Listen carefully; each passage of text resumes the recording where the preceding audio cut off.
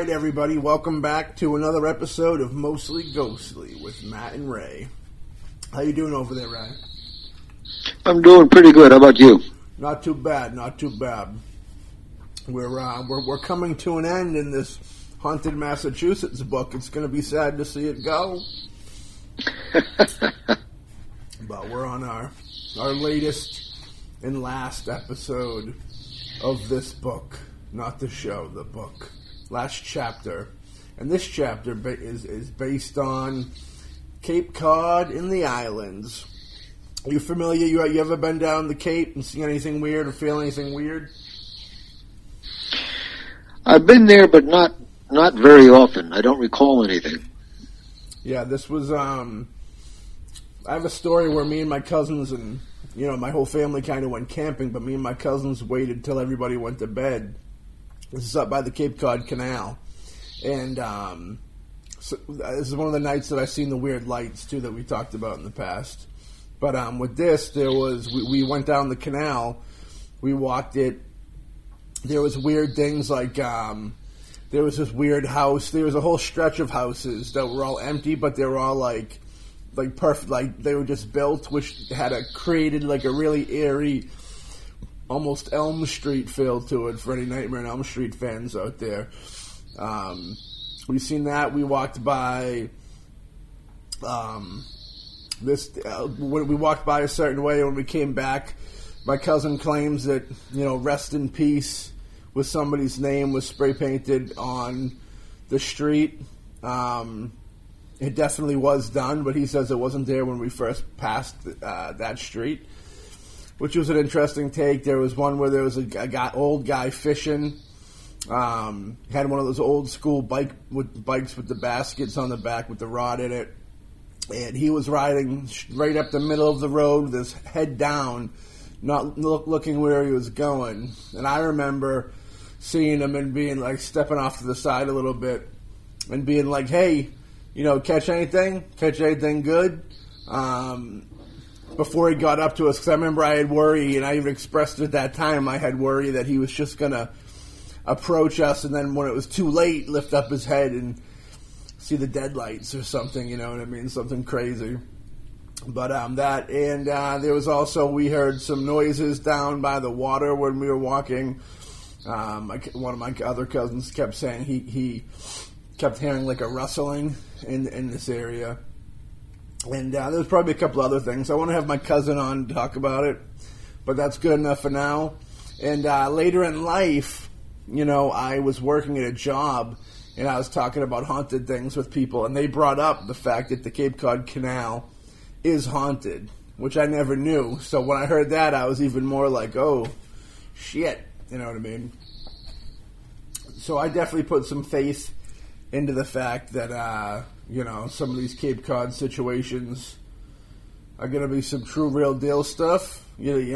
Cape Cod's kind of a weird little area. It's fun. It's nice. It's very old in itself, if I remember correctly. So it has time for a history to be made there. Oh yeah, because anything like the Cape, if you're talking out in the bay, ports, the canal, that would have been one of the first areas settled when people got off a boat. Yeah, it's almost like the Gloucester area we were talking about before. Yeah, that and Salem, yeah. Yeah. So I'll jump into this a little bit. Cape Cod looks like a giant arm extending out from America into the Atlantic Ocean, with Sandwich and Barnstable at its shoulder and Provincetown at its fist. It seems as if nearly every one of the 250-plus bed and breakfasts on the Cape is said to be haunted. Was that all of them they said? That's fun. I believe it, though. We get it, like last episode, or the episode before last, we were talking about, the Lizzie Borden house, and that's turned into a bed and breakfast as well. But 11 million tourists now visiting the region each year. It's no wonder there has been such a recent deluge of ghost stories, as more and more people are being exposed to Cape Cod's ghosts.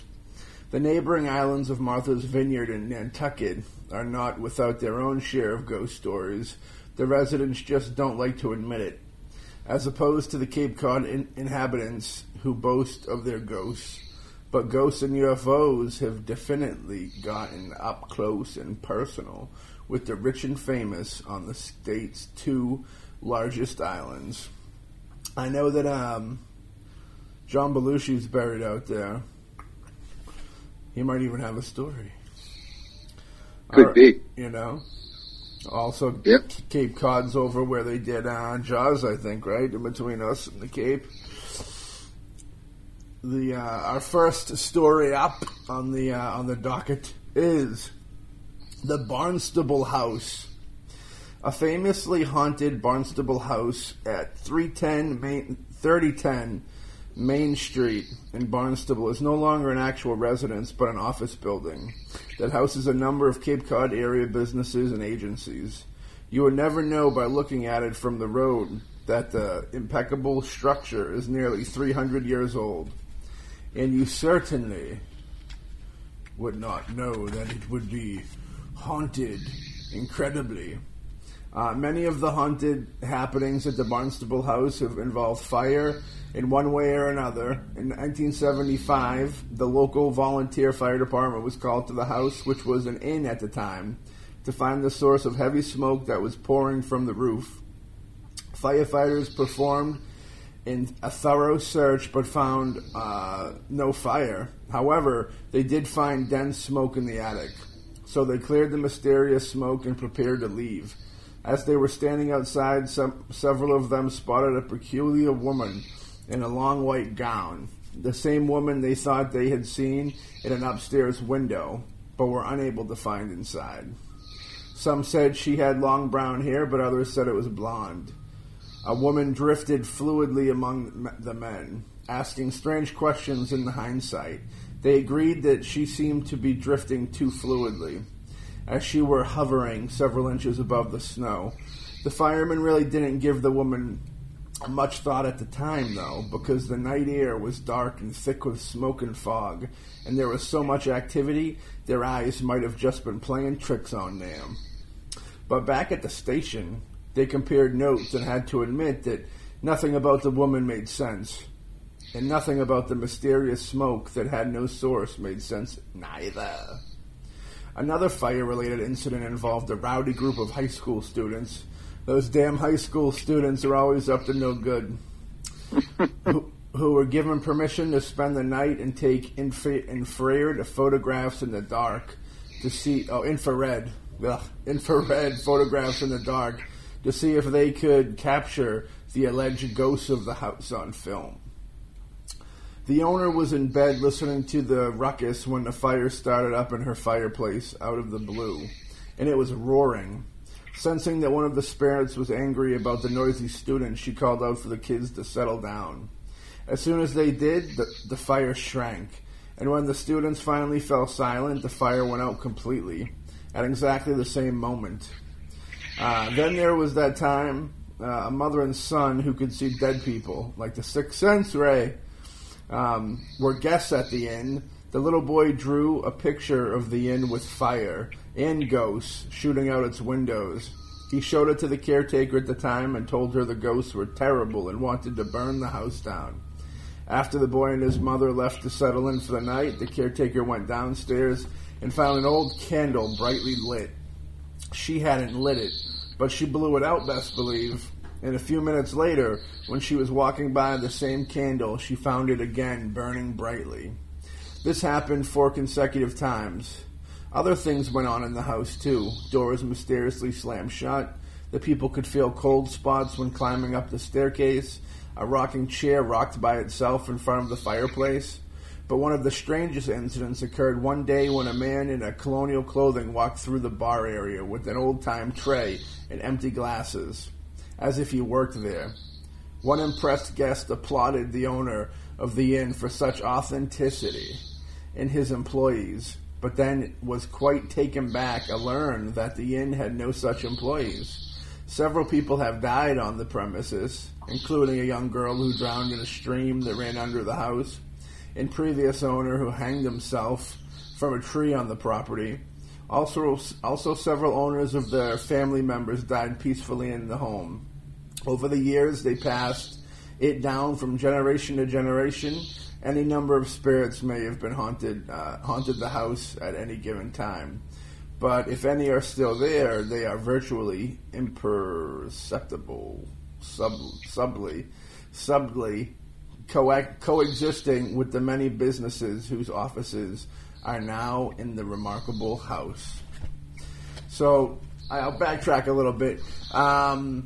If somebody passes peacefully, do you think that they would still stay back? They may stay back if they have a strong attachment to the place. Yeah.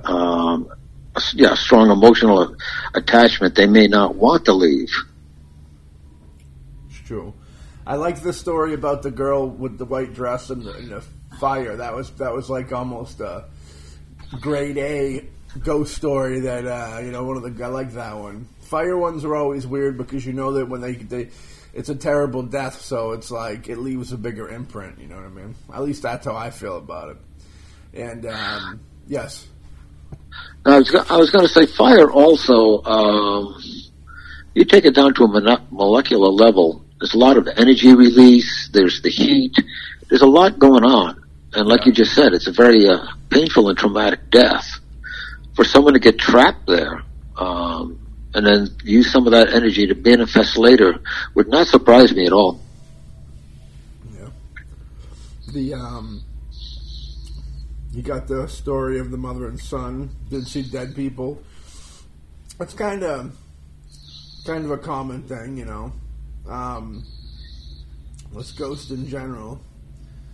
It's interesting when they say they see dead people. I don't know why they don't just say spirits or ghosts. You think they're actually meaning like raw, like freshly killed.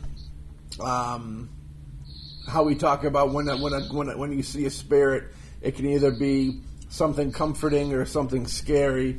You think that's more of a scary one? I would say scary. Can also be their background. They simply see the dead, recognize them as the dead, and it's their name for it. I see dead people. They see them clearly as people. Yeah. It's just to me, more of a descriptive term. Truth.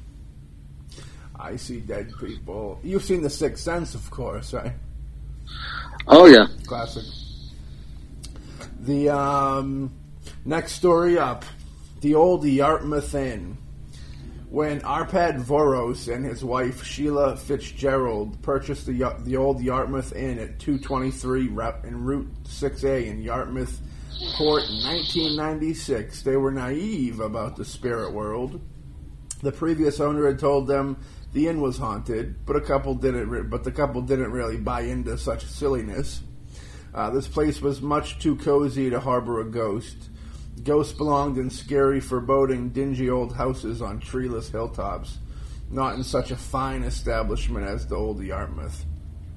Boy, were they wrong, and they're not afraid to admit it now. The first proof that this was haunted under the new owner's tenure was when Sheila's sister, Maureen, went down to the kitchen early one morning before anyone else had been up. She was stunned to find that the bread mixer had somehow turned itself on. Another morning, a customer was heading to the kitchen to help herself to coffee. She stopped at the swinging doors to figure out what was it the door swinging for, which way it was out, when she heard a muffled voice tell her to push. Then one night, when she was dancing a jig, when Sheila, Maureen, and Aprad were having dinner in the tavern, the window next to their table began moaning and rattling without provocation, and then fell silent. I think he was trying to get a threesome going. He was trying to scare him up. That's not the only thing that has rattled on the premises. One man who was spending the night in one of the 4 guest rooms was awakened one night when he felt someone sit on his bed, but nobody was there. That's kind of a common one too, that presence. So he pulled the blankets up over his head. Moments later, he felt his feet being massaged. There you go, not a bad deal. Get a foot massage. Unfortunately, those hands were icy, though. So that, icy hot, though. Some people like that feel. Even though they were tucked well under the blankets, and if that wasn't bad enough, the attention-seeking phantom grabbed one of the bedposts at the front of the bed and started shaking the bed until the poor guest fled from the room and waited out on the deck until morning and froze to death. When he told Sheila in the armpit about the hair-raising experience, by then they had experienced enough to know better than to dismiss the man's story of fabrication. It just sounded so dramatic. But then Aparad's 90-year-old mother came out on the deck to join them and said she couldn't sleep because of all the rattling and clanging going on in that particular guest room that night. The old The Artemis menu cover include even more ghost stories that Sheila wrote up. She shared the following with me. There was a stack of ashtrays at the end of the bar. We were startled when one of those ashtrays slipped off the top stack, but thought nothing of it until the ashtray zoomed down in the length of the bar. Several years ago, a party of 10 came into the tavern for dinner. These people were not regulars, and I wanted to go over to the table and welcome them. I had just finished a conversation with an adjoining table about the inn and recent ghost sightings when the older woman at the end of the new group's table announced that ghosts did not exist, and anyone who thought they did should have their heads examined. We all laughed. And then, without explanation, the front cover of the air conditioner fell off. And instead of dropping to the floor, it sailed through the air and gazed at the top of the woman's head some 8 feet away. In October of 2003, we hosted a series of seances. That's probably not that good. That were merely theatrical performance, but aroused out of our ghost nonetheless. The medium spent several days prepping the Red Room to resemble Victorian-era parlor. On the gas stove in the Red Room, we had a glass vase filled with silk roses and blue marbles. One morning, we found the vase split perfectly into 2 pieces, yet otherwise intact, laying on the brick hearth on either side of the gas stove. The blue marbles were laid out in front of the hearth in perfect arch, and silk roses were fanned out in between the marbles. Arpad and I were in awe, and this confirmed our status as reluctant believers. Paranormal experiences at the historic Old Yarmouth run the gamut from the very mundane to the outright brazen, but each and every one of them adds spice to the already tasty cuisine. Sheila said that their ghosts are never evil or ill-intentioned, just playful and mischievous. Yeah, I like it. You know, these inns. We got a lot of haunted inns in the Cape. I've known. There's a whole book on haunted inns I might pick up out of the Cape strictly. But yeah, it's it appears that stuff's still happening. You know, to this current day. I think the last year was 2003, which actually really isn't that current when you think about it. But yeah, what'd you think of the inn? A lot of those inns did start as a residence. Curious as to what may have happened there in the past to the people when it was a residence. And you go forward, it becomes an inn, people notice things. Mm-hmm. When it starts to get a reputation, more people go, including people wanting and looking for experiences. Yeah. So they're lending their energy to it. And this just kind of snowballs and snowballs, which makes it easier with all of that energy and all of the seekers coming in mm-hmm. for whatever is in there to manifest. Yeah. And it just becomes a great site for it to happen because it's whatever is there is being fed all that energy. Yeah. If you were laying in bed and something started massaging your feet, would you stop or would you let it continue to go? Oh, I'd stop it. I have rules. You don't touch me. I'd let it continue to massage my feet. When do you get that treatment? I don't get that treatment. I'll take a nice foot massage. I'm gonna pay for that. You're gonna pay for those foot massages, like prostitution. Go to the prostitution shop. Every town has one now. And you put your feet up on the slab and they give you the good rub down. think everybody should get their feet massaged. It's probably the most important body part you have that keeps you going, you know what I mean, to a degree. It's probably the top 5 at least, probably. You know, there's more important things like hearts and stuff, but I'm coughing up a storm. But I think feet should definitely be taken care of. Know what I mean? Absolutely. Ray says absolutely. Well, the other thing is that once that massage is done, what price tag? What's the spirit going to ask for?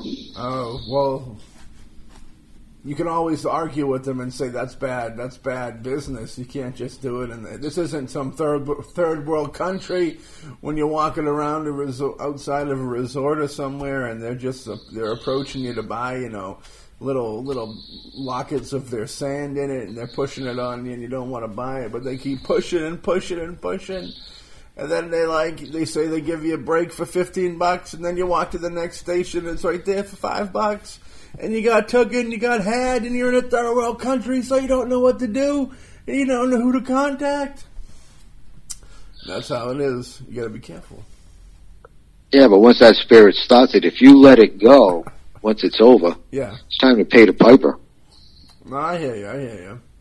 In a situation like that, you think it would be that it could excel to that limit from a rub to a darker deed? I'd think it would just be some type of communication thing, you know, and to go back to some of the other inns that we talked about in establishments that were haunted, the ones that had like the managers and the people that owned it, they were still kind of like trying to do whatever they could do to make the stay more comfortable. So I'd almost put it in a category where it would be trying to make you more comfortable instead of trying to, you know, buy your soul off you, switch off of your soul or something, you know.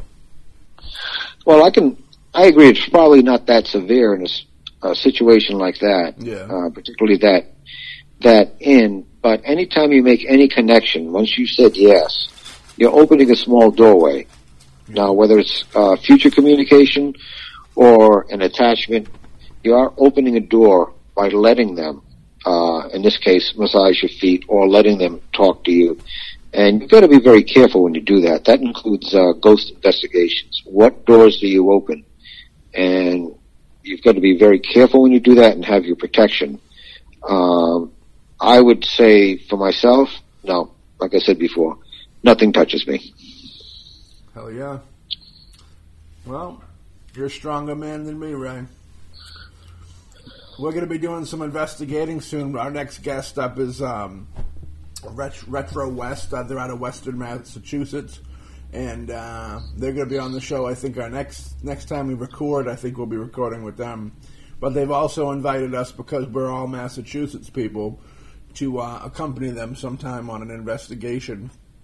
Yeah, and I told them we'll do like an on-location show, you know, live from Ground Zero, see if we can catch anything cool. So, that sounds good. Yeah, so folks, be on the lookout. Our next story is called Screeching Hannah Screechum, which from the get-go I already want to say it's fake, and it was someone that was a bully that gave her this nickname. That's all it really stems from, that nickname probably. But we'll dive in and see what's reality here. Back in the days of piracy and witch hysteria, Hannah Screechum lived alone in a humble shanty. This is almost like a poem. I'm believing less and less with each word. Humble shanty near Barnstable, overlooking Catuit Bay. The old woman had deep, dark eyes, the kind that paranoid types call black and menacing. And her laugh was like the screech of a seagull. The locals, who at the time were suspicious of anyone a little different than themselves, thought it was odd for a woman to wear black cloak and to keep herself like Hannah did. Such a fuss they made over the poor woman that the so-called pillars of the community decided to pay her a visit and insisted she leave the area. That did not go over well. Hannah was furious, and her guard dogs, those witches are always having guard dogs, you notice that? Sensing their mistress's anger, chased the men away. A week later, the entire area was stricken with an epidemic called COVID-19. Oh, I mean smallpox. Of course, the locals were sure Hannah had caused it. Again, they approached her, but this time they took her forcibly to the courthouse to be tried with witchcraft. The townspeople, who were amassing an angry mob outside of the courthouse, were so eager to blame someone for their misfortunes that they stormed into the building partway through the trial. They dragged the as yet uncharged woman out to a tree where they promptly hanged her. See, this goes back to what we talked about previously in those witch days, those witch trial days, where even they didn't like you, they didn't like anything about you. You were gone, you were finished. What a weird. Oh, yeah. I wonder what there had to have society, the next generation or two generations from that had to have kind of had some type. You know how they say people carry other generations' depressions and shit like that, like the sadness, like Germany after the Nazis, like the Germans had, like they felt that shame for, they're still, I'm sure there's one, they're still feeling it, but like the whole thing with the wrongdoings, of your ancestors and what they did to other people. You could take slavery into account too. Terrible thing. I say a lot of people, but I was talking to somebody the other day who thinks that there's still some that we're not going to get into the racism thing, but that's not too ghostly. But yeah, I think it's more just that you get demonized and they bury you away type deal, which is unfortunate. I think this is the same type of story with this girl as well. Opinion? Well, there are, it's called generational curses. Yeah. That's what happens, and it can be passed down within a family. The actions of a member in a family, for instance, is carried down sometimes emotionally and sometimes can manifest as physical illness. That's carried down in the family line until you break that curse. It doesn't have to be a curse as in someone actually, evil eye or puts a curse on you. Mm-hmm. It's the person's actions that they're paying for, and they've taken that on themselves and they passed it down. And it can go for quite a few generations until you break it. Well, yeah, because like I said, I think it would have that it kind of goes into the thing about the people doing and killing all these people, is that weird guilt. You know what I mean? There's a guilt or a whole vibe and aura that comes with all that bad energy. You know what I mean? And like every other spiritual thing, it's hard to shake. You were going to say? Oh, some people you might also call that a generational karma. Mm. It's the payback for those done, and you have to either make up for it or break it somehow. Yeah. Yeah, it's weird. There's a little bit more. I'll finish up. Very shortly thereafter, a mysterious pirate and two of his crew members arrived in town and cut the lifeless body down, then fled to Nosy Point. I don't want to know what they did with their body. Those pirates are always up to no good. When they were finally captured, the pirate admitted to being the woman's son and said that he had buried the woman somewhere on the point with his cache of treasure. Neither the body nor the treasure has ever been found, but many people believe that Hannah Screamin' now haunts Nosy Point, guarding not only her son's treasure, but also the treasure of the famous pirate Captain Kidd, which is also believed to be buried there. An apparition in her likeness has been seen wandering along the shoreline. Nobody knows whether the piercing cry they hear at sunset, even to this day, is her gull-like laughter or her death scream. Are you familiar with Captain Kidd? I've never heard about that. Was at one time, forgot the details. Yeah. Is he like a local folklore guy from around here, or is it is he like a mask guy, or is it he comes from afar? Do you remember any of that at all? I don't remember, but he was fairly big time in his day. That much I remember. In the pirate world? I want to get into the pirate world one of these days and figure out. He was big time then. The original Hells Angels. The original biker gang with the pirates. All right. Jumping Black Flash. Not to be confused with the Whoopi Goldberg film. Whoever said black isn't a color, this is a very racist book. They said something else that was crazy before. Just joking, then they're not racist. Sherry Gervais did a great job with Haunting Massachusetts. Go pick up the book. We're taking few stories. There's plenty more in there. Whoever said black isn't a color obviously never heard of the colorful characters known as the Black Flash of Provincetown, also known as the Phantom Fiend, the Black Phantom, or Massachusetts' own version of England's Spring-Heeled Jack. Here is a guy or something that stood 8 to 10 feet tall, dressed in black from head to toe, and flapped his big ugly wings or cape as he leaped over tall fences and pounced down from roadside trees at unsuspecting pedestrians. Some even said that he spit blue flames. It's very dragon-like, dragon-human mixture type deal. He terrorized the citizens of Provincetown from 1938 to 1945. It's not that long ago, realistically. Delighting in the horror he evoked from each taunting encounter. It started out with school children complaining of something big and black that had been lurking behind the dunes, rocks, and trees, when they also added that the black thing had pointy ears and silver glowing eyes. Their stories were dismissed as pure imagination. But when an adult female was accosted by the creature right near the town hall, the townspeople took notice. The woman said the creature jumped at her as if on springs, and its cape spread wide like wings in flight. Its black eyes were inhuman, like pits of black fire, and it made an unforgettable, horrible sound like a giant buzzing insect. Hers was the first in a series of encounters by many local residents, young and old, male and female. Typically, the Black Fiend pounced from rooftops or treetops directly in front of passerbys and stared tauntingly at them. As he fled, leaving his victims paralyzed with fear, his menacing laughter trailed behind him. The police department drew up a list of all the athletic types around town who were also known to be jokesters. Assuming that they had nimble jokester on their hands, needless to say, the list was very short, and eventually every aspect on that list was cleared. Nobody could fathom what they had in their midst. But whatever it was seemingly unstoppable. One man confronted the creature in his backyard when his dog cornered it against his 8-foot fence.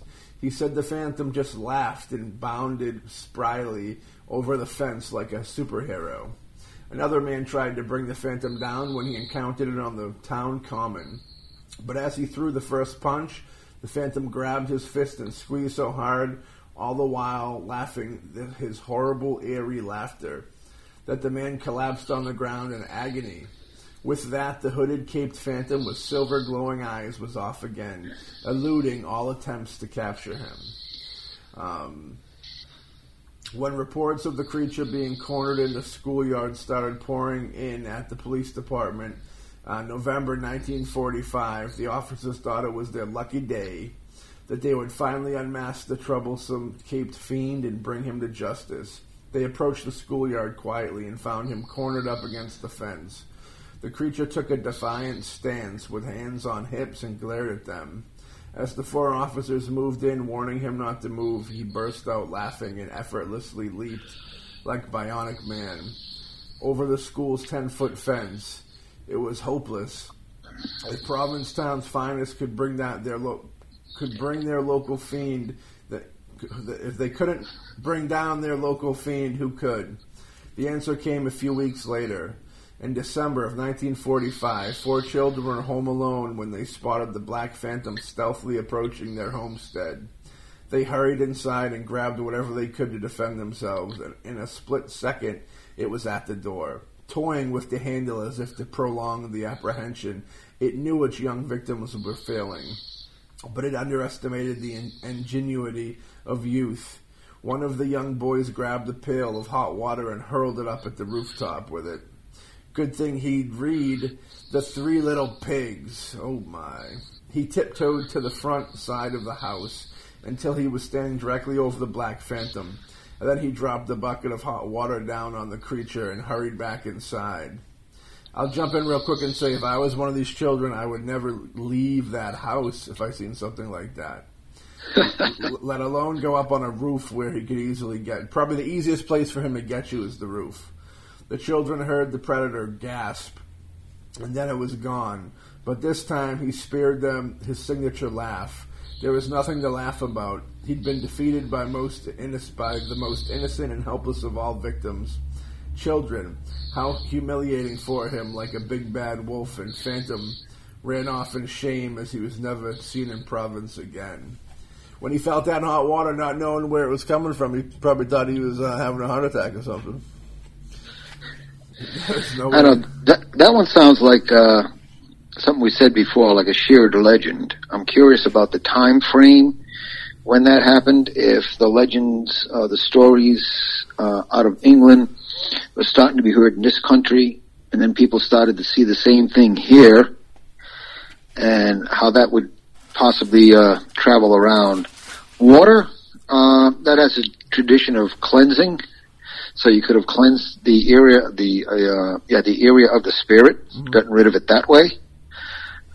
There's a lot in that, but it sounds a lot like, a shared legend. Something happened in the town, and then the legend just built over and over again. And of course, it was the innocence of the children that finally get rid of the bad. Yeah, it's got a nice little story to it. I wonder, like, to go back into that racism thing a little bit before. I'm sure, like, back in the day, racist people that were scumbags would tell their kids, you got to watch out for these people. They're lurking in the woods. You know, they'll grab you up and kill you. And an urban legend can almost be grown out of that. What do you think? Oh, I agree. It's unfortunate that people did that or would do that. Still, even in some areas, they'll use anything they can to instill fear. But if they could have used that, it would have fed into that legend, combined a lot of different things, what they heard from somewhere else, the racism that they have, the wanting to control the children, using the fear. It just kind of all comes together too conveniently, particularly since the children are the innocent are the ones that get rid of it. Yeah, it does sound like a big, like, moral, like there's a moral at the end of it. Well, that's kind of a elaborate Aesop's fable sort of thing with a moral to it. It's quite elaborate. Where a lot of things kind of, a story should people pass down and fabricate a little bit. Like when it comes to these creatures and stuff. I don't know how I feel. We've talked about the creatures before. I think they're all kind of like, people that are born physically, with, mutations and stuff like that. But next, we got another inn. We got the inn, Ray. That's all we can say. We got the inn, so we can't be wrong. The Orleans Inn. The Orleans Inn was built in 1875 by Aaron Snow for his family of 9. After Snow and his wife passed away, the building at 3 Old County Road in Nauset Harbor in Orleans sat vacant for nearly a decade. Then in 1900, 2 business-minded sisters bought it and turned it into a rooming house, where during the Roaring 20s, it was said, several female boarders came up with their own business idea. I wonder what it could be. Entertaining clients in their room. That's what I thought. Some years later, 2 prostitutes were murdered on the property. One was shot to death right in front of the parking lot. The boarding house was sold and resold, passing through many hands, allegedly including the Irish Mafia. Finally, in the 1940s, it was turned into a fine restaurant and inn, and prospered. But something was amiss inside, or at least in the lives of the employees working inside. The bartender hanged himself. I could see that being a setback, set in the cupola. Hung himself in the cupola, whatever the cupola is. You familiar with what room that is? The Cupola? You ever heard of that? I've heard of it. Think I may have an image in my head, but I can't be sure. Is it like a bathroom or supply closet? No. It's hard to describe because I'm not really sure. Okay. There was a dishwasher there that also hanged himself sometime later in the basement. Both of those areas reportedly are quite haunted today, I'm sure. Ed and Lori Mace, M-A-M-A-S, purchased the dilapidated inn in 1996 and were planning to level it until they learned of its history and ghosts from neighbors. They decided instead to put their hearts and souls and a couple $1 million into restoring it to its original Victorian splendor, with the help of their son Ryan and other family members. During renovations, the masses quickly discovered that the ghost stories were true. Ed occasionally returned to the inn late at night to find 2 front doors wide open, even though they were triple bolted each night at closing. Shadows were seen by construction workers, and doors were known to open and close on their own. Several people have heard a cat meowing, even though the inn had no cats. But word has it that the 2 old maid sisters were quite fond of felines and felons, and had a number of them living there at any given time. Inexplicable drafts have been felt in the conjunction with an intangible sensation of being watched. Heavy footsteps have been heard going down into the basement, and I think that's almost one of the dude that killed himself off, the bartender. Those heavy steps of sorrow, and the sound of faint, ethereal voices from the past have been reported. Ed told me that occasionally guests who are not familiar with the history of the inn have come down for breakfast in the morning and asked to hear about the poltergeist because they sensed a presence and wanted to know more. He said that recently glasses have been observed sliding off tables as if being pushed by an invisible source. One night after a waitress had blown out all the candles, and I wonder if it was just the candles. Oh! And the tables, she returned a short time later to the dining area and found every one of them relit and burning brightly. And the previous owner admitted that one night when she was locking up, she said her usual casual, "Good night, Fred," to the ghost rumored to haunt the place, and was stunned to hear him reply with a teasingly drawn out "good night." There was nobody else in the restaurant that night, but the voice coming from the shadows was clear as day. One could almost picture the devilish ghost grinning as it sided, adding, "Sweet dreams." That'd be the last day I ever worked at that place, I'll tell you that. That'll be a little too much for me. Like I've said before, I've heard my name off in the distance in places, but if I ever had anything respond to me asking a question or saying something, looking for some type of question or interaction, and heard something, I'd be a little beside myself, I feel. But what'd you think of this inn? I'd say with the rich history behind it, there's a very good chance that it is legitimately haunted. Yeah. There's been enough tragedy and enough tough lives, people who had difficult lives in there, that there would be ghosts that stay around. I'm curious about the old ladies. Were they considered witches? I don't know. They not in the story, but they could. You never know. There could have been a lot of behind the scenes stuff too. You know, I think that they're in the Victorian era and way back. I think there was more interest in it probably back then than now, where everybody was kind of looking for answers to life. And that I assume, it would be like rock and roll stuff. Like woo.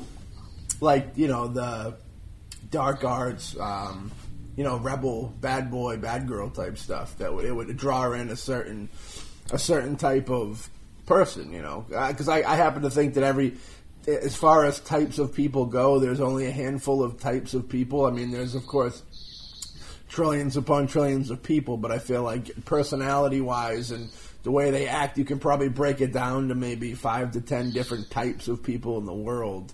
So I do feel like that they would, the same way that we have people question everything and want to know more about that dark side.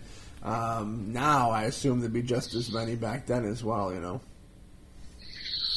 The reason I asked about the witches, I was curious because of the idea of the cats being seen. Yeah, interesting. Well, the cats, on the one hand, if you go way back, were the witches' familiars. Okay. But there's another story that goes, and this goes back to medieval times. Like we now say that cats have 9 lives. Yeah. The old story was that a witch could transform into a cat, but she could only do it 8 times. If she did it a 9th, it was her last life, and she finished it as a cat. And a cat has 9 lives. That's where 9 lives comes from, huh? That's it. It's interesting that it comes from like a witch. There's been a few things that, like holidays and stuff, and other things we should do an episode on it where like things that started in almost dark places but have become just well known in pop culture. Like the cat having 9 lives. I never would have put together the witch aspect to that, but it makes perfect sense. Well, you were sneezing, if I heard you correctly. Yeah, twice. And people say, bless you. That's because the old idea was that when you sneezed, when you exhaled back in, was when you were vulnerable right after that sneeze, and you might inhale a bad spirit, and it might possess you. Ah. See? Ancient times in the modern future. Ain't that something? It's interesting. We'll have to do an episode on all that stuff. We'll be back to episode soon. Our next story. The hyena hunt. Ray, are you ready for the hyena hunt? Oh, yeah. Just let me strap something on my hip and we'll go hunting. Yeah.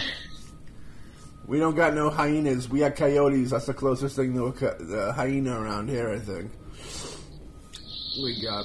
All right. It appears that in the mid-1800s, a creature not even remotely native to this part of the world terrorized the Cape Cod town of Wellfleet. According to newspaper accounts of the time, hideous noises were sometimes heard at night, and strange footprints were found in the sand. Barnyards and chicken coops were under siege, and women and children were afraid to go outside. A massive hunt was organized for an animal believed to be a hyena, based on the description provided by those who had glimpsed the awful beast. Though none could imagine where such creature could have come from. Maybe it escaped from the Bridgewater Triangle, or farther west, from the Quabbin Reservoir. Both known for their bizarre animal sightings, or maybe, if it really was a hyena, it somehow arrived by boat from Africa. That would be my guess. India or the Middle East. Whatever it was never found, so it could be definitely... It was never found so that it could be definitely identified. As the hyena hunt went on, the hideous noises drifted farther and farther away until the nights finally became silent once again. But the legend was memorialized in a poem by Dr. Thomas Newcomb in his 1869 book, Cape Cod Rhymes. Stone was the Wellfleet physician who enjoyed writing what he called rhymes rather than poetry. He was the first rapper right there. A portion of his rhyme called the hyena hunt as follows. And before I jump into his rhyme, I would say that my opinion of it would probably be that it was brought over on a boat, and from that, it was released, or maybe somebody had one for a pet before there was rules and regulations about stuff like that, and it escaped or was let go, and Also, like I'd say that it's very possible. Today I have a real sense of trickery in my head. So like I also want to, for this I want to say that it's possible that people just heard maybe a dog growling or something and spun a tail. Because if you wanted to try and get people, if you didn't want people to be outside, whether it be kids or whatever, the best thing to tell them is there's hyena out there, and if it catches you in the dark, it's gonna eat you, pick your bones clean. You know what I mean? Oh yeah, all you need is one other parent somewhere to go out there and start making the noise, and you got everybody scared. Yeah, that's all it takes. The word travels fast. Because a hyena hunt is an interesting one where it's not quite paranormal. I almost kind of wonder why it's in the book, but I'll finish. I got the poem. That's all that's left. I'll read the poem. So, without any further ado, ladies and gentlemen, I give you The Hyena Hunt by Dr. Thomas Newcomb Stone. In Wellfleet, when the sun was low, all the bloodless lay the untrodden snow, and dark and dreary was the flow of the Atlantic dashing ceaselessly. But Wellfleet saw another sight, when the horns were blown at morning light, assembling men with muskets bright, to join the hunt right willingly. Oh, few could tell when many met, when the hunt was o'er and the sun was set, with legs well tired and faces wet, what foe they chased so valiantly. And still as through those woods of pine, the traveler wends at eve's decline, he stands to hear the fearful whine of hyenas' dreadful mystery. Some vow it is lioness bore the ships from Africa's sunny shore, that paces now our Cape sands o'er, moaning for whelps mostly piteously. Some still a hyena whose fearful howl had shook the woods of Tonagao, in company with the fierce jackal, fighting the fella hideously. He has kind of a rhyme. He doesn't end his rhymes well, but he starts off strong and then falls short. Some unbelievers with taunting snare swore 'twas a goat, a dog, a deer, whose footsteps magnified by fear had seized the fearful-hearted. But though there those fearful footsteps stand, embedded on Atlantic strand, and the moaning cry runs through the land, as if from loved ones parted. Yeah, I mean, I don't think he'd make it in the hip-hop world today. You know what I mean? He'd just be a SoundCloud rapper at this point. I enjoyed the poem. Like I said, he the last word of his little stanzas there, whatever you call them, didn't rhyme. I'm sure he was going for rebellious artistic credibility there or something. But yeah, do you have anything else to kind of say about the hyena situation? It may not have been a hyena if you stick with a hyena theme and you go far enough back and someone was, let's say, in Africa and they got what they thought was a puppy, and you take that long ship ride back. By the time they get back, if they had their hands on an actual hyena, they wouldn't keep it. It would be let go, and it wouldn't survive that long. So the legend would go on for a little bit and then die out. You don't think it would survive? I mean, I granted that the Cape gets cold, but during the summer it's pretty nice, and they're coming from Africa and stuff, so it would come from hot weather, and it could eat bunnies and dogs and animals like that and survive. Probably. It might survive for a while, but it would be in competition with coyotes, any wild or feral dogs that were about. Anything like that would be its competition. It would have no way to breed with anything. So once its lifespan, however long it went, was over, that's the end of it, and it just moves into legend. Yeah, because, I mean, it's all on its own. It doesn't have a pack of its own like those other things you listed. Coyotes roam in packs. Usually if the feral dogs find each other, But our next episode up, No Little Green Men. So we're about to hit some UFO territory here. All right. No little green men. The following case was mentioned in Ray Fowler's Casebook of a UFO Investigator, and is also one of many cases recorded in the Massachusetts MUFON files. On March 27th, 1979. Remember what you were doing on March 27th, 1979, Ray? Nope. All right, well, this young man, was driving down Edgartown Oak Bluffs Road on Martha's Vineyard at about 10 p.m. when he noticed a green glow coming from behind the sand dunes to his right. He thought that perhaps it was people using glow sticks on the beach, but the glow brightened, and he was soon able to see the source of the light. In the water offshore was a luminous green cylinder with rounded ends. The man stopped his car but kept the engine running and realized his radio was picking up a strange low-frequency humming sound.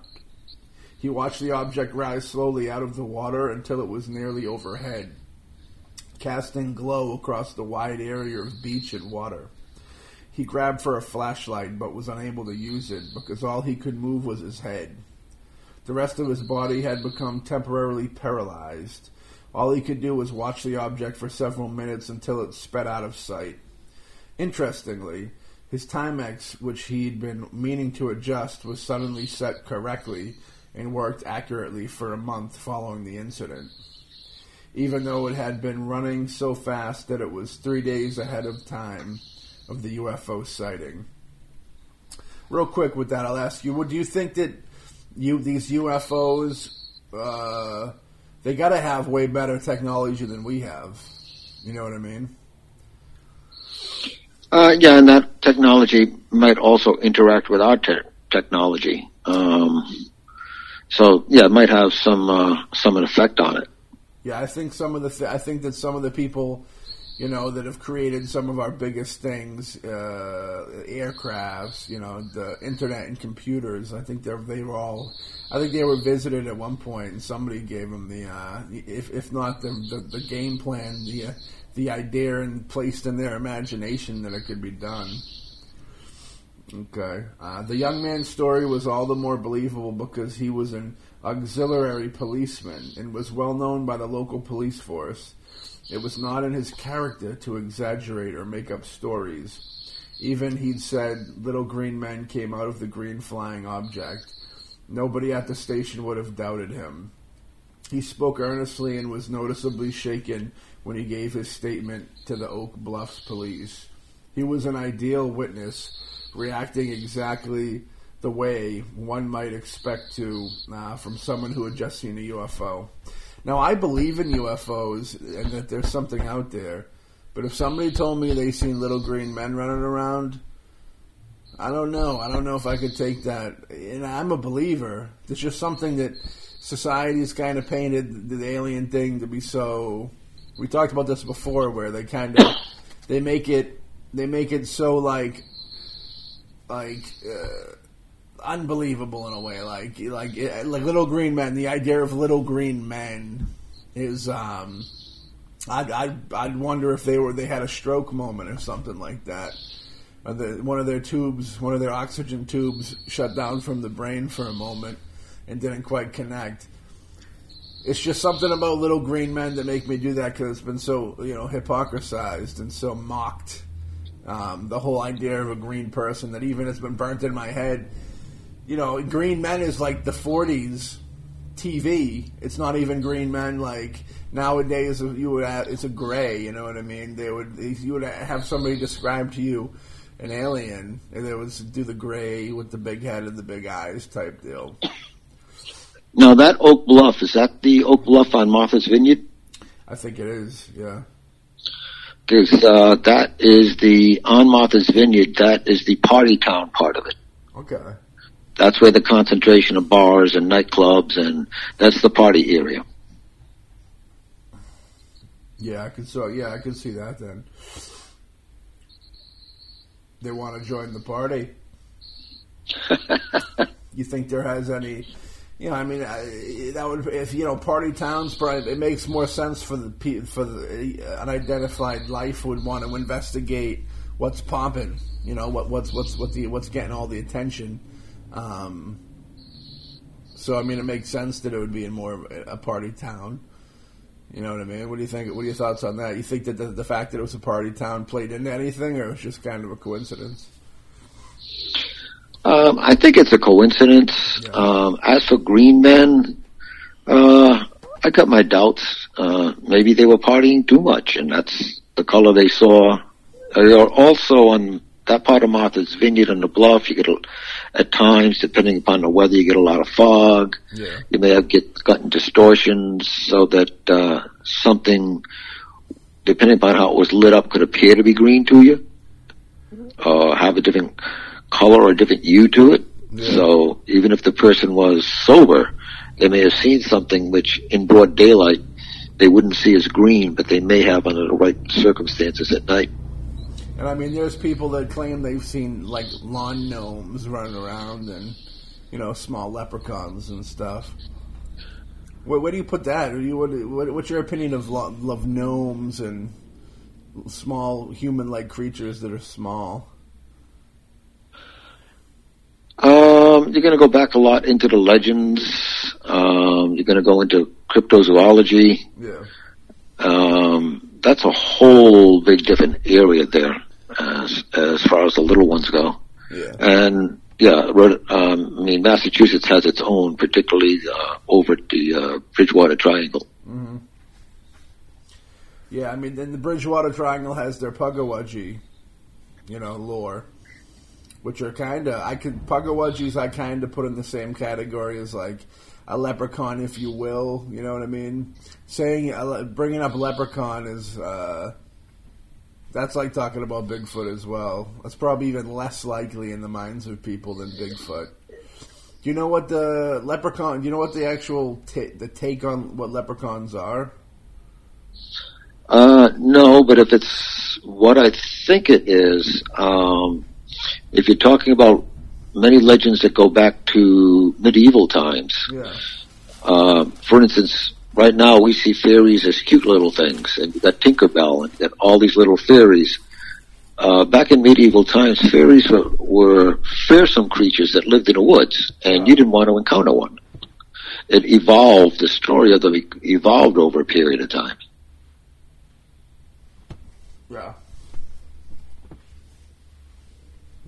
I think that might be applied to leprechauns too. Now there's a pot of gold at the end of the rainbow. I suspect that at one time, leprechauns were not something you wanted to encounter.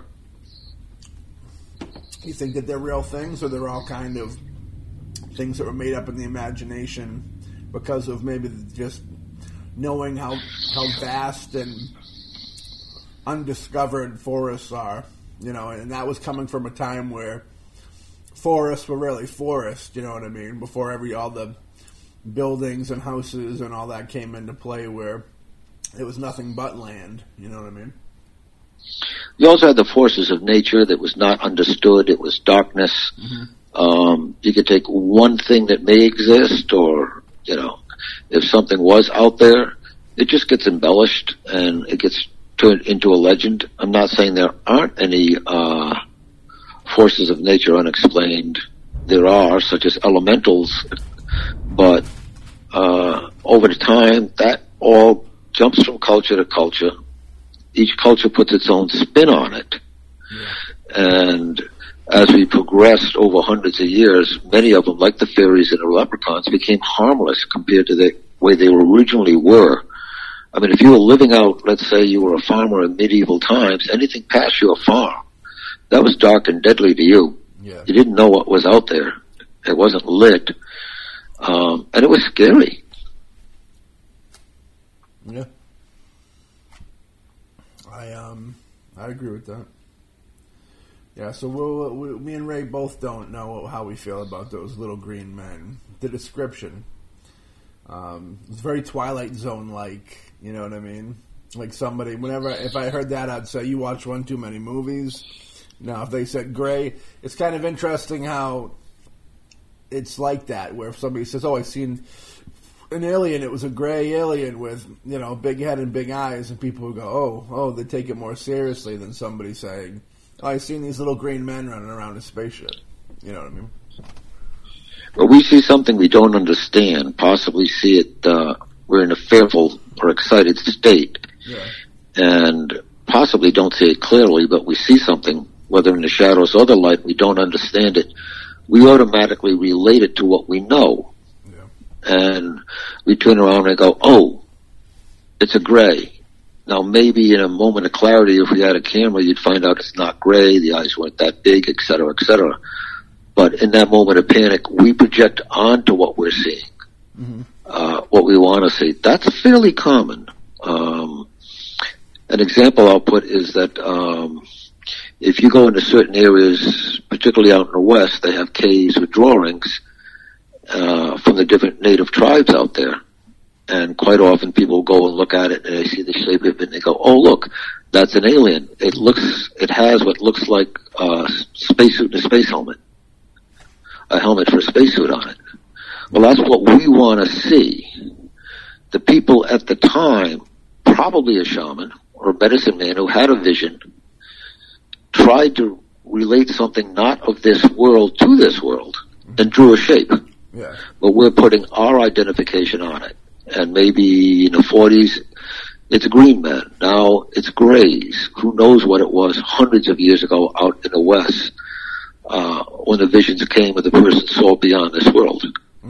But we have a tendency to put our vision on it, our identity on top of it, put our stamp on it. True. We got one more UFO story, and then we got one more story after that.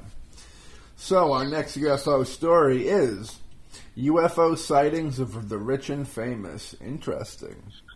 UFOs are often spotted around Cape Cod and Martha's Vineyard. Even famous folks who have admitted to seeing them. Actor Dan Aykroyd, who's very into alien. He's a very it'd be cool to get him on the show one of these days. But he's always down to talk about UFO stuff. But he mentioned his own 1986 UFO sighting, Ghostbuster time, right around Ghostbusters too. His UFO sighting in the review he wrote for David Serrata's Evidence, the Case for NASA's UFOs. He and his wife were at their home in Chilmark on the island of Martha's Vineyard when they witnessed two flying objects he described as tiny, perfectly round, luminous bodies traveling in tandem at high velocity. Two guests staying with them at the time also saw the UFOs. There was no logical explanation for what they all saw.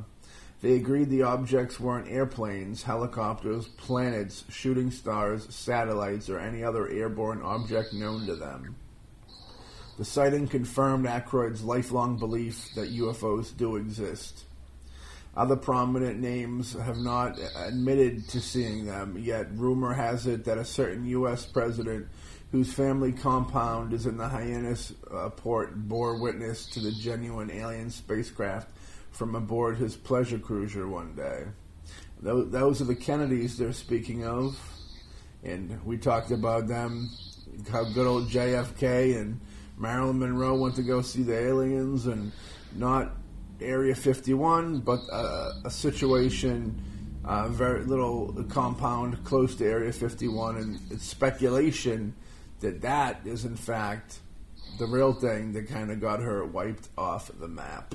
But according to a family member who was there, everyone on board saw a large dish-shaped metallic gray object come toward the president's boat. It made no sound. It had no noticeable means of propulsion. The object hovered for less than a minute, while Secret Service agents scrambled about helplessly before zooming out of sight. That event effectively cut the pleasure cruise short, and everyone involved was told not to discuss the incident. Our lips are sealed.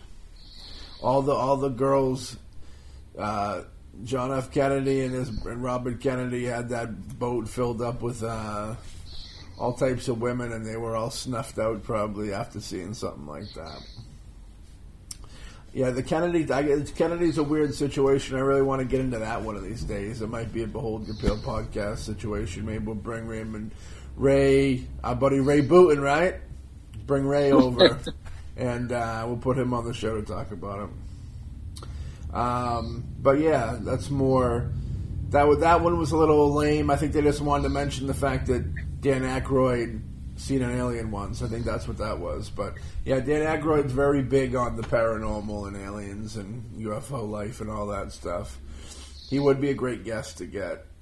Our last story of not only the Cape and surrounding areas, surrounding islands, but this will be our last story from Haunted Massachusetts by Sherry Reve. It's been a good ride. Like I said before, if the audience, you folks out there like these stories, I'd support her by stopping off and picking up a book, because we kind of used their book as a guideline, and we talked about some stories, and some stories we did not. So get your fix and help us get in less trouble. So, the last story is called Set Stills. Don't dawdle along the way, or the set stills will get you. That's what old-time Nantucketers told their children and grandchildren to make them go straight home for dinner. And the story continues to be passed down through the generations. Set stills are ghosts that sit on the fences of Nantucket cemeteries waiting for innocent victims to walk by so they can grab them. When I was a kid, I heeded warning of the ear cutter lurking in the hallway of my grandmother's high-rise apartment building. I was just creeped out by two different things in like one sentence right there. The fact that there's these set stills, which I've never heard of, which actually sounds pretty cool and pretty scary, and then an ear cutter lurking in a hallway. That's creepy. Waiting for mischievous children to try to escape the stuffy senior housing confines. But set stills are a new one for me.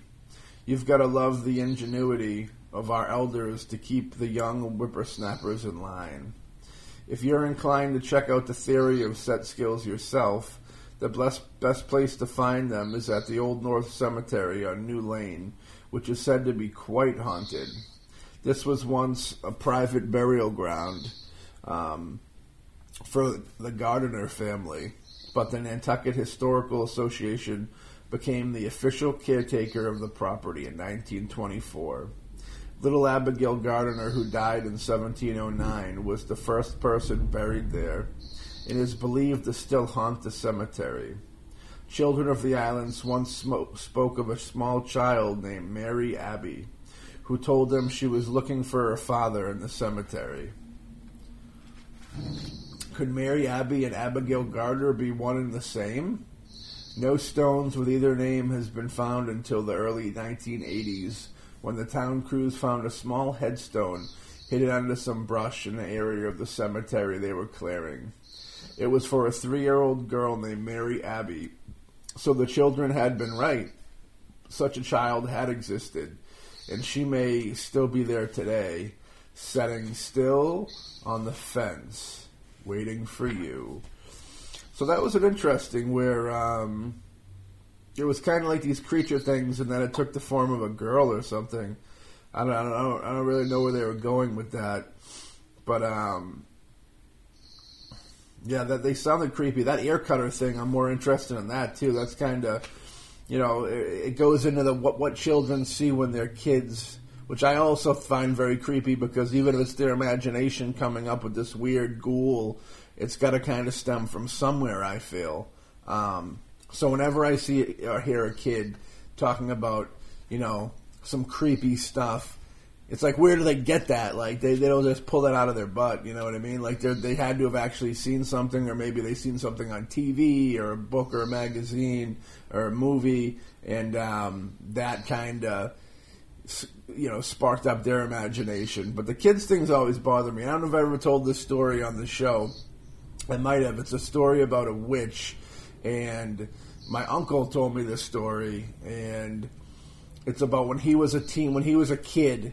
When my uncle was a kid, he used to have these nightmares of a witch that was in the corner of his room laughing at him. And he said that it was it was a big deal in his youth. It was kind of like it was like his boogeyman. And I wonder if everybody kind of had their own little boogeyman coming up, because I remember as a kid there was a certain boogeyman I had, or a boogie woman rather, that was would always come to me in the same dream, and it had the same look. But to finish off the witch story, so throughout his youth he had he was having these nightmares of a witch laughing at him in the corner of his room in the dark. And when he became a man and had his first kid, he said, when his kid was roughly around that age, his kid woke up, screaming one night, and he went into the bedroom to check on the kid and see what the story was. And he said that his kid told him that there was a witch in the corner of his room laughing at him from the shadows. And he said that his spine warped out of place and all the hairs jumped up off of his flesh. And he said he's never been that creeped out before in his life. So those tie-ins are very interesting, and the fact that his son's seen it too. And the guy who told me isn't a guy that would lie about it. He'd rather say, nah, it's just there's nothing, it's fake, it's all bullshit. He definitely wouldn't just spin a tale to spin a tale. And to go back to the boogeyman thing, or the boogie woman thing, and I used to have nightmares of a boogie woman that was in black sweatpants, black and blue striped sweater, and she had a big frizzy afro. It was a white lady. So the afro was weird on her. It wasn't quite working for her. But her whole deal with her is that she would chase me down and she'd tickle me. And I'd wake up hyperventilating, you know what I mean? I don't know if I ever told this story about when I was really young, my grandmother used to, she was an aide, and she, for the mentally handicapped and the mentally retarded, she would take them out and do things with them, like a social worker type thing. And every now and then she'd bring them back to the house where my mother and I lived with her and her brothers and sisters. So I would be there, and there was this one girl that was, mentally retarded. And every time she'd see me, she'd chase me, she'd start laughing, and she'd chase me through the house. And when she caught up with me, she'd jump on top of me and she'd tickle me. And I remember that caused trauma to the young Matt Fisher's mind, because I remember I'd be on. It wasn't anything, cynical, or she wasn't trying to be bad or mean or whatever. But I remember just not laughing and not being able to breathe, and that put that fear in me that I think created that boogeyman, if you will, you know what I mean, in my head. So I wonder if I wonder what the story is with when you were a kid, did you have a boogeyman or any certain type of monster or whatever it is that you'd see in the dark, or you were haunted by, so to speak? Not really. Yeah. I'm trying to think. Not that I can recall. I mean, I had dreams, but not anything I would see in a room. Reoccur. Well, I didn't see her in the room. They were in my dreams. The younger girl was real life, but then the boogie woman type deal was a dream. So did you ever have reoccurring characters that weren't real in your dreams? Do you remember? Well, I had one that for the longest time was this hideous thing that would be chasing me down corridors until later in life. At one point I stopped and turned around to face it, and it turned out that it was my misunderstanding. It may have looked hideous, but it was actually quite gentle. But outside of that, the most interesting one I had is I had a reoccurring dream that lasted for several months. It would pop up every several days, and then it disappeared. Now, it was in a different place than I was living at the time. Mm-hmm. And I can remember it was something like I don't know, 5, 6 months later, the dream came back. And I was walking through this place, and it looked a little different. And I didn't understand why. And I kept on walking, and there was a cemetery. And I went into the cemetery, and I looked down. I was drawn to a grave, and I looked at it. And my name was on the grave. Oh. And at that point, I heard a voice say, "You don't belong here anymore." And I've never had the dream again. It's good that he said you don't belong here instead of you're home. Welcome home. You know what I mean? Well, you could say it may have been either a parallel life or a past life, something that I was living or had lived, and I didn't belong there anymore. Yeah. Yeah, there's the subconscious is a weird, it's a weird thing. You know, why we think the things, why we dream the things we do and stuff. I think we both believe that we have dreams for a reason, and there's meanings behind all the dreams. It's not just your imagination. You ate a cheeseburger too late at night, so now you're having this crazy dream of, whatever. But everything's on purpose, and I think every kind of thought is intentional, If you go back to the cemetery and the little girl, it could be the little girl on a fence looking for someone to play with. She's waiting for someone to come by and play with, or for her family to come by to take her away out of that place. I wonder if she was grabbed up by one of those set still things. Or maybe trickery. If they were really looking to get some people, then you gotta get more flies with honey. You know what I mean? You gotta get, being an innocent-looking kid, you gotta catch more than being some like ghoul from the movie The Gate type deal. It looks like that's what I'm envisioning. Well, yeah, evil will present itself in a way that is attractive. If you're looking at evil, it's not going to come as something hideous because you'll run away. Depending upon what you like, it may be handsome, it may be beautiful, it may be a child, but it's not going to appear as something that is going to scare you, because what good does that do? It wants to ensnare you. It wants to trap you. True. Yeah. Scary. It was a creepy one. But that was... that was a long haul for the folks that came with us. That was like a 5-episode little mini-series type deal. We had a little break in between. But, yeah, we rocked out Haunted Massachusetts, our homeland. And, 5-part. So that was cool. I don't know if we'll get into other places. It's kind of, as far as, states and stuff. We've still got plenty more stuff to talk about from Massachusetts, as well as, we're going to try and get back into some more themed episodes of, good discussion on interesting paranormal things. And we're starting to pick up with, we got a bunch of guests coming for the show for you guys out there.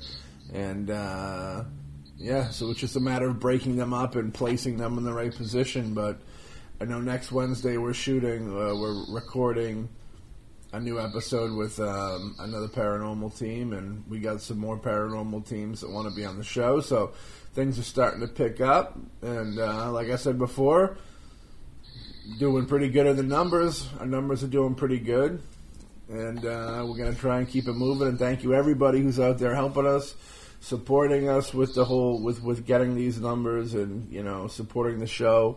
It's appreciated. We see you all out there. And, yeah, thanks. You want to say anything else in closing, Ray? Not really. I want to thank them for listening. Oh, yeah. And, just keep your mind open, and we'll just all keep exploring together. Hell yeah. All right.